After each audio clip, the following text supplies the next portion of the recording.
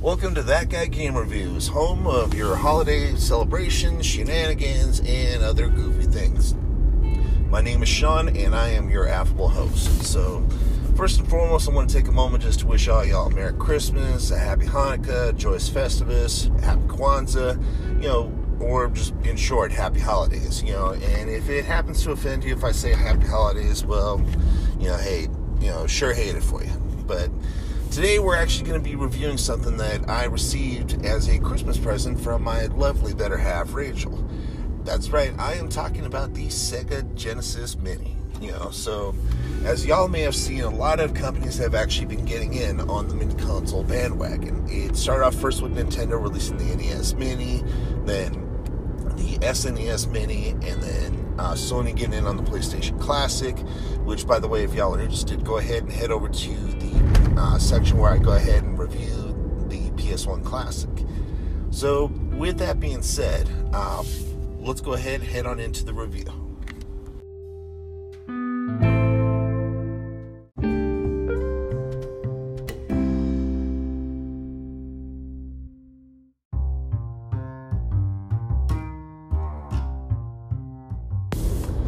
Alright, so let's go and let's talk about the initial hardware right out the gate.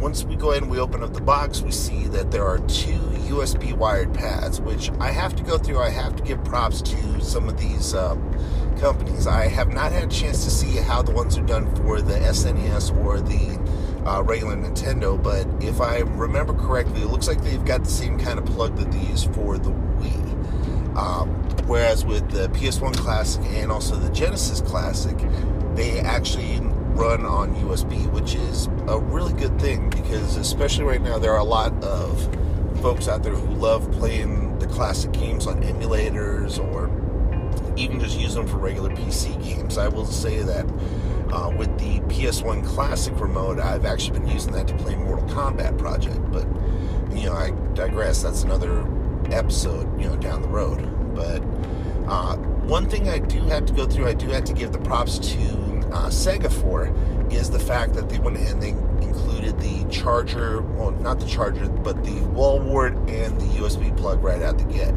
That's one area where Sega just beat the pants off of Sony, because Sony, they say, oh, we'll give you the rest of the stuff, but when it comes to the power source, hey, that's on you. Granted, I've got a boatload of both the wall plugs and the chargers, but it's more the principle of the thing than it is anything else. Then, of course, you've got the system, which, the small size of it is absolutely freaking adorable. It looks like the old school Mega Drive, the one where you write down to the little volume slider, the on-off switch, and even the reset button. You've got the two USB ports in the front. On the back, you've got the HDMI port as well as also the micro USB port.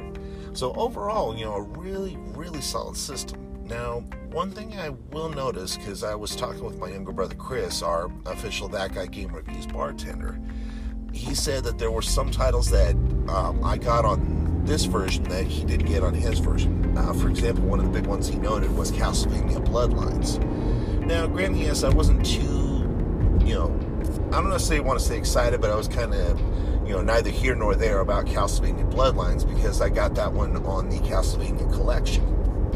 But still, a lot of good titles on there. Ones like Phantasy Star, Shining Force, Darius, the original bullet hell shooter, and let's see, some other ones just kind of off the top of my head. Of course, you've got Streets of Rage, you've got Street Fighter 2. Now, one that really didn't translate all that well for this collection, but I was still kind of excited to play, was Eternal Champions.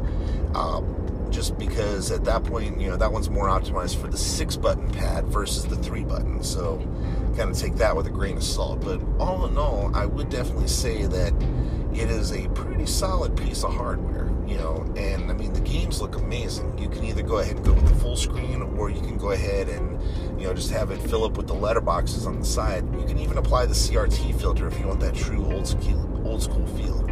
Me personally, I never use the CRT filter just off the fact that, hey, if I paid for the HDMI cable, if I paid for the HDMI experience, damn it, I want to get as close to HD as humanly possible. But all in all, I would say that, it's a freaking phenomenal system. It's going to make a really great addition to my collection. My only quote-unquote grievance with it, and this isn't anything against my better half Rachel or against the system itself, it's just since it's all dark, it shows up the dust real easy. I had it maybe a couple days and I've been playing the hell out of it, but I'm already starting to see dust on the system. Maybe that's just something with my ventilation, but that's another argument for another day, and one that I will not get into here on the podcast.